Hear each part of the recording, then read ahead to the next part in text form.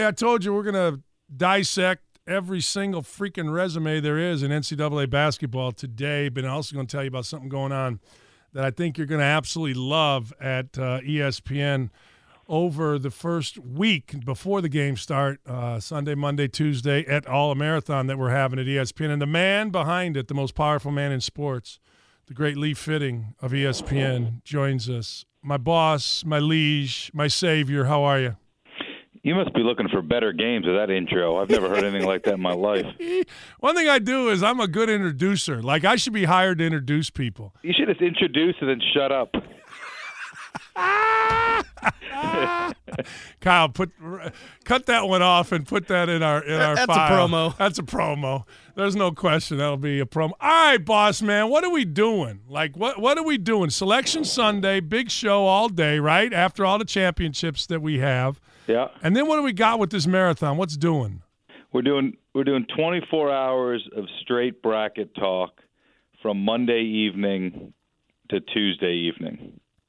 And the goal here is A, to inform people of the brackets, to drive people to play the ESPN Tournament Challenge on ESPN.com. But more importantly, and most importantly, it's to entertain.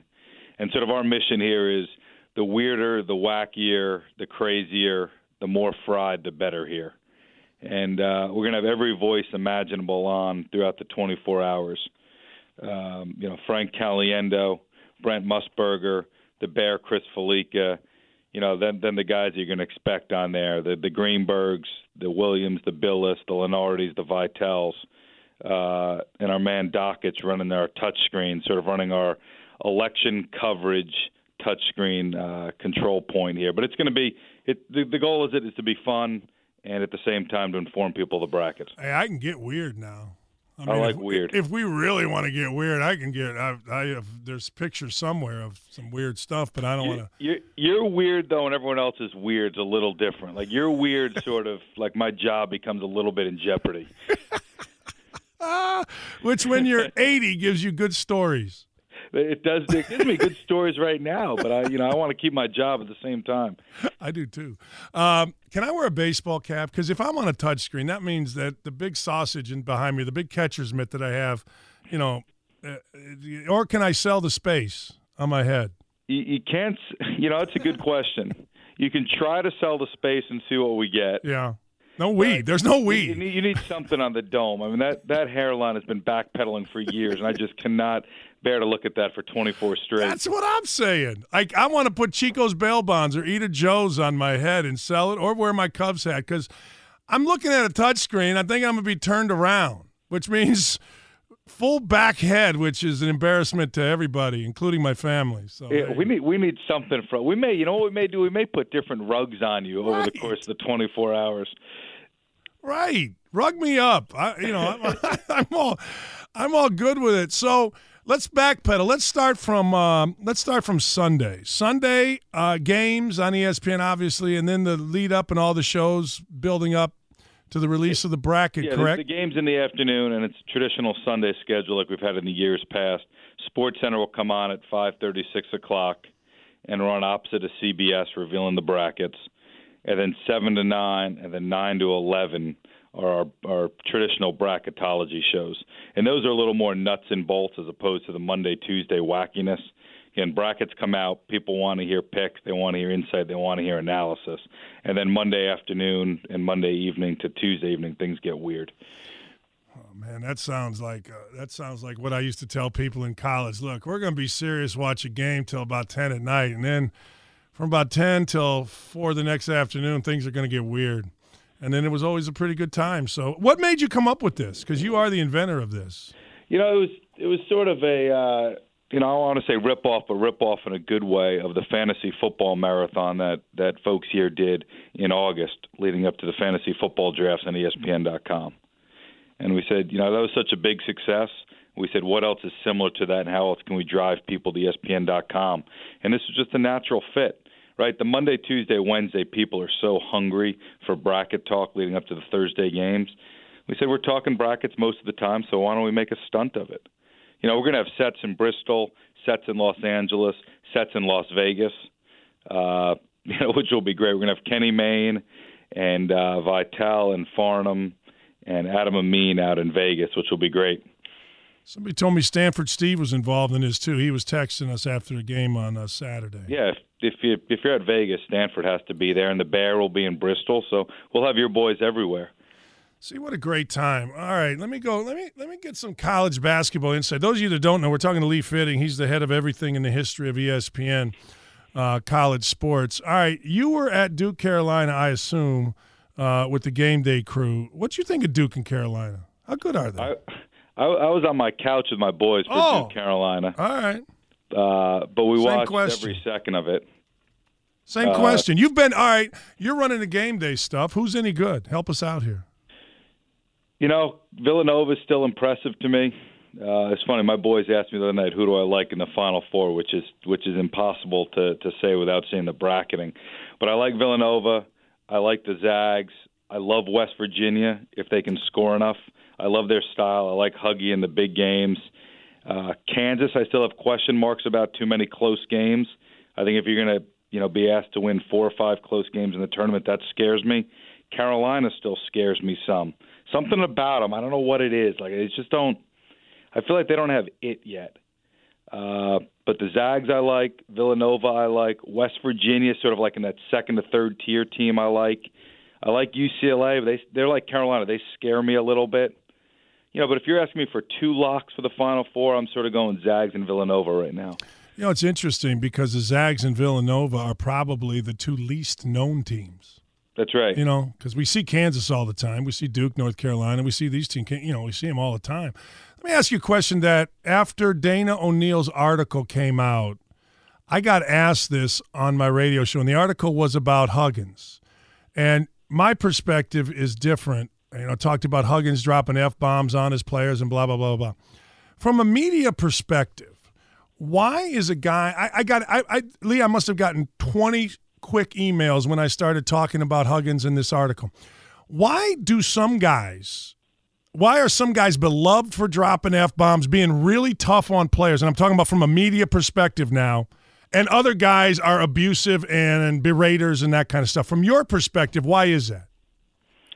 I think it's the perception of the coaches, before they do that, right? It's human nature. Some people, again, there's no straight answer to that. I wish I had an answer, and it's a great point, and it's a great topic of conversation. And you're absolutely right. Some guys do it, and they're looked at as the devil, and other guys do it, and they're looked at, they're embraced, right? Yep. And, I don't know. I think it's just maybe it's the way they handle themselves in the public. Like, to me, Huggy's a character and a good character. That's my take on him. I love Huggy. And the best line I heard about Bob Huggins was from Doug Collins, the former NBA coach. He said Bob Huggins is the smartest guy he's ever met. Really? Which is unbelievable. Yeah, right? Really. Yeah. An unbelievable coach, Doug Collins, as respected as anyone, said Bob Huggins is the smartest guy he's ever met. And I don't think the casual fan knows that, right? They see Huggy Bear, the pullover, the way he carries himself. They'd never think that. But back to your original point, Dan, I don't know. I mean, it's a great point. It's it's sort of the same way we talk about, if a player pushed someone, shoved them, some people would call him hard-nosed player gritty. And then there's the Grayson Allen type, they do it and they call him a punk. Right? You see that stuff in all walks of life. Let me ask you another question that we have talked about today. And I understand why Coach Izzo did it, and I was actually texting with him last night a little bit. What is your thought on what Tom said about, no one's promoting our league, the Big Ten, that type of thing? Where are you at with that from a media side? It's crazy, and it's normal, and we hear it all the time. We hear it from the Big 12. We hear it from the SEC. Is that right? Oh, yeah. Like, I didn't know that. Sort of what happens. And, again, Big Ten, we're not promoting the Big Ten. Like, I don't get even what that means, right? If you had 3 teams in the top 10 or 3 teams in the top 5, more people would talk about you, and that's the end of the story. Like, promoting the league, like, I don't get what that means. What do they want us to do? One of the things I said was, look at the coaches poll, okay? It's not the media, it's the coaches, okay? The coaches don't have any respect for the Big Ten. You know what I mean, in terms of who they're voting for. So, What conference are we promoting? I don't know. Apparently And here's something else that I read last night. I started looking at this, and people, I think Tom said in the middle of it, hey, Bill Walton talks about the Conference of Champions. They're going to get 3 teams in. That's it. Right. They're going to get 3. Now, they're good teams, and they all have a chance, but that's what they're going to get in. They're going to get 3, maybe a 4th, I don't know, but 3 if nobody upsets in the tournament. Big Ten's going to get 6 or 7 per usual. So I was a little confused. I was perplexed. Dan, I've been at ESPN for over 20 years, and I've been in the college sports space for 15 of those years, and sort of oversee College Game Day, produce College Game Day, oversee all the college sports. Not once in my career have I been told to do X, Y, or Z for a certain conference. Right. Like you've never told me to do anything. The ACC, it's because they got 1 million teams in the top 25. Right? Same thing with college football. I promoted in the SEC. Well, they got a bunch of good teams. People don't say that we're promoting the SEC during college basketball season. Right? It's so contradictotive. And let me ask you a question here, Dan. If I were to ask you, pick one conference, and you have to put $1,000 on it, best bet to get multiple teams in the Final Four, who are you taking? Well, I'm taking the ACC. Over the Pac-12? I think so. I think but I will say this. When you were talking about your teams, and I said to you earlier in this interview that those are 2 teams, nobody knows maybe the least about. The team that I like out of the Pac-12 is Oregon. I think Oregon is a really good basketball team, a really mature basketball team. I'm going to say, because I just feel like watching those teams play, those teams in the ACC, they hold up against almost anything, the high-end teams. So Florida State is a chance. You think Florida State is a chance? No. I think Duke, Carolina. I love Duke. I like Duke more than most people. After you guys put me on the game at Notre Dame, I'm watching them thinking, wait a second here. If they play that way, if they play around Kennard and around Grayson Allen Allen's got to be healthy. And I love Louisville. Louisville healthy, I really like. I think that, like West Virginia, Virginia has a certain style, but that style, when you score in the 50s, Lee, me, you, Kyle, the 2 interns over here can all score in the 50s. You know what I mean? You got to be able to score in the 80s to eliminate a lot of teams. It's an interesting question, though. It is, though. Really interesting. Say I'm going to give you Carolina, Louisville, and Duke, and I'll take Arizona, Oregon, and UCLA. Right? That's a probably close to an even bet in Vegas.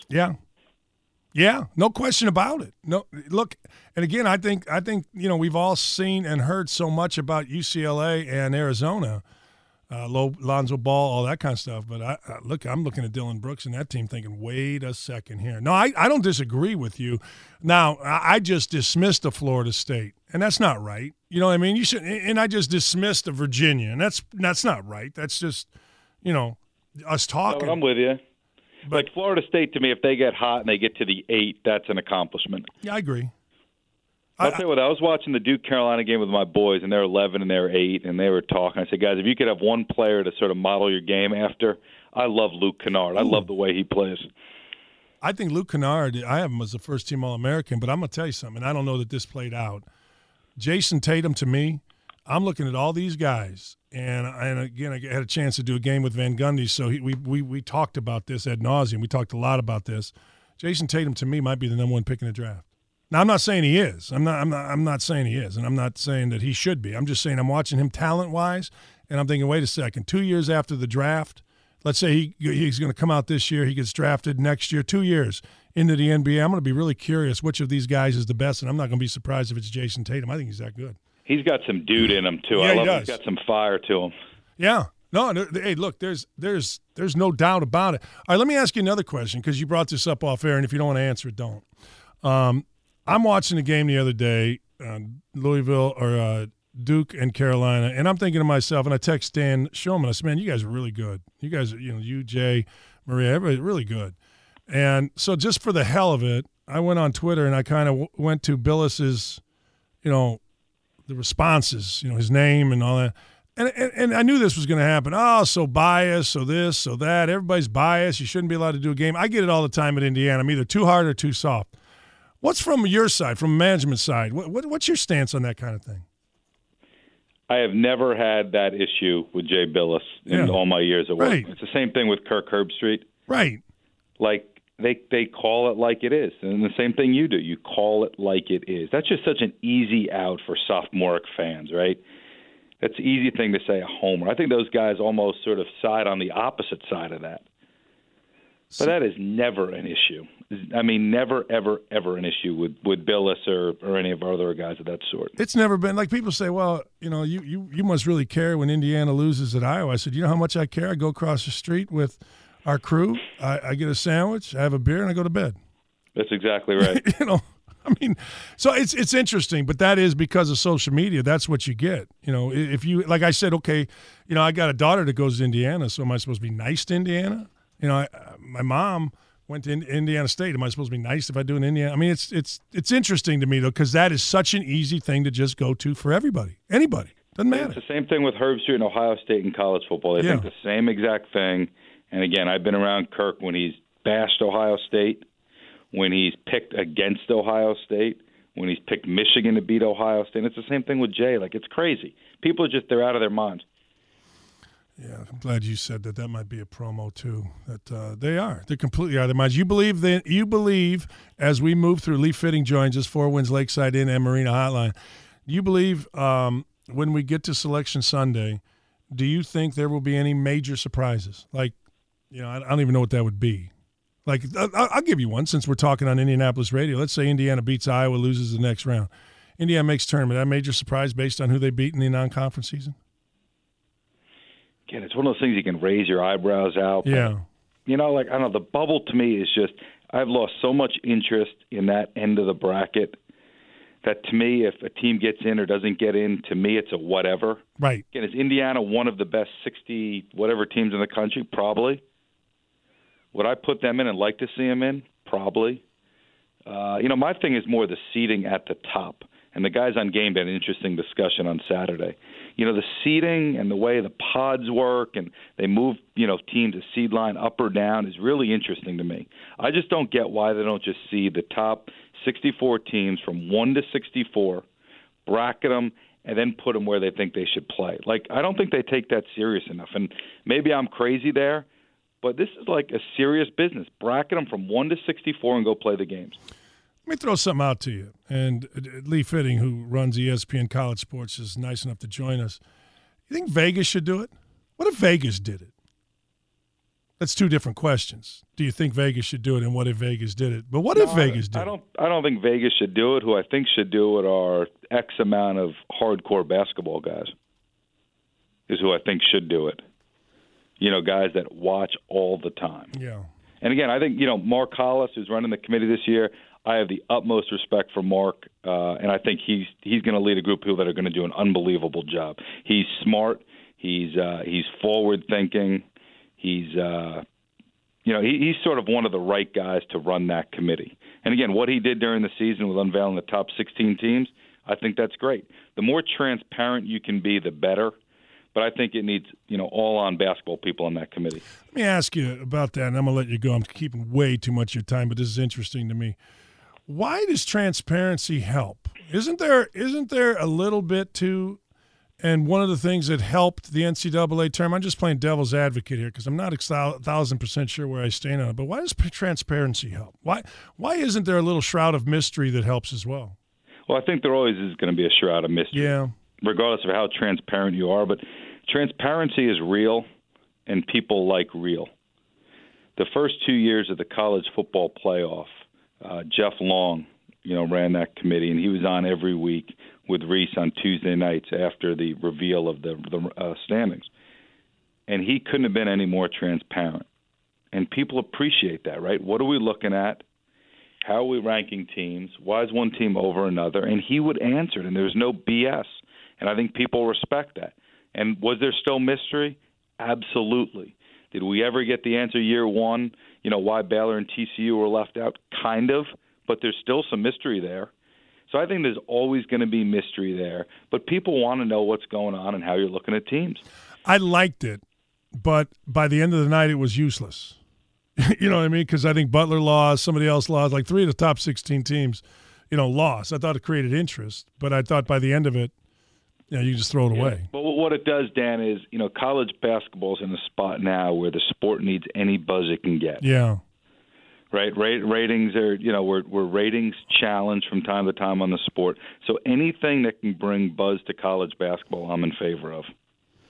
Yeah, Tell you what, the Duke-Carolina game rated unbelievably well Saturday night. Got like a 2.5 overnight rating. And what's even more amazing is UCLA, who hosted Washington State at 10:30 Eastern after that game, rated like a 1.25.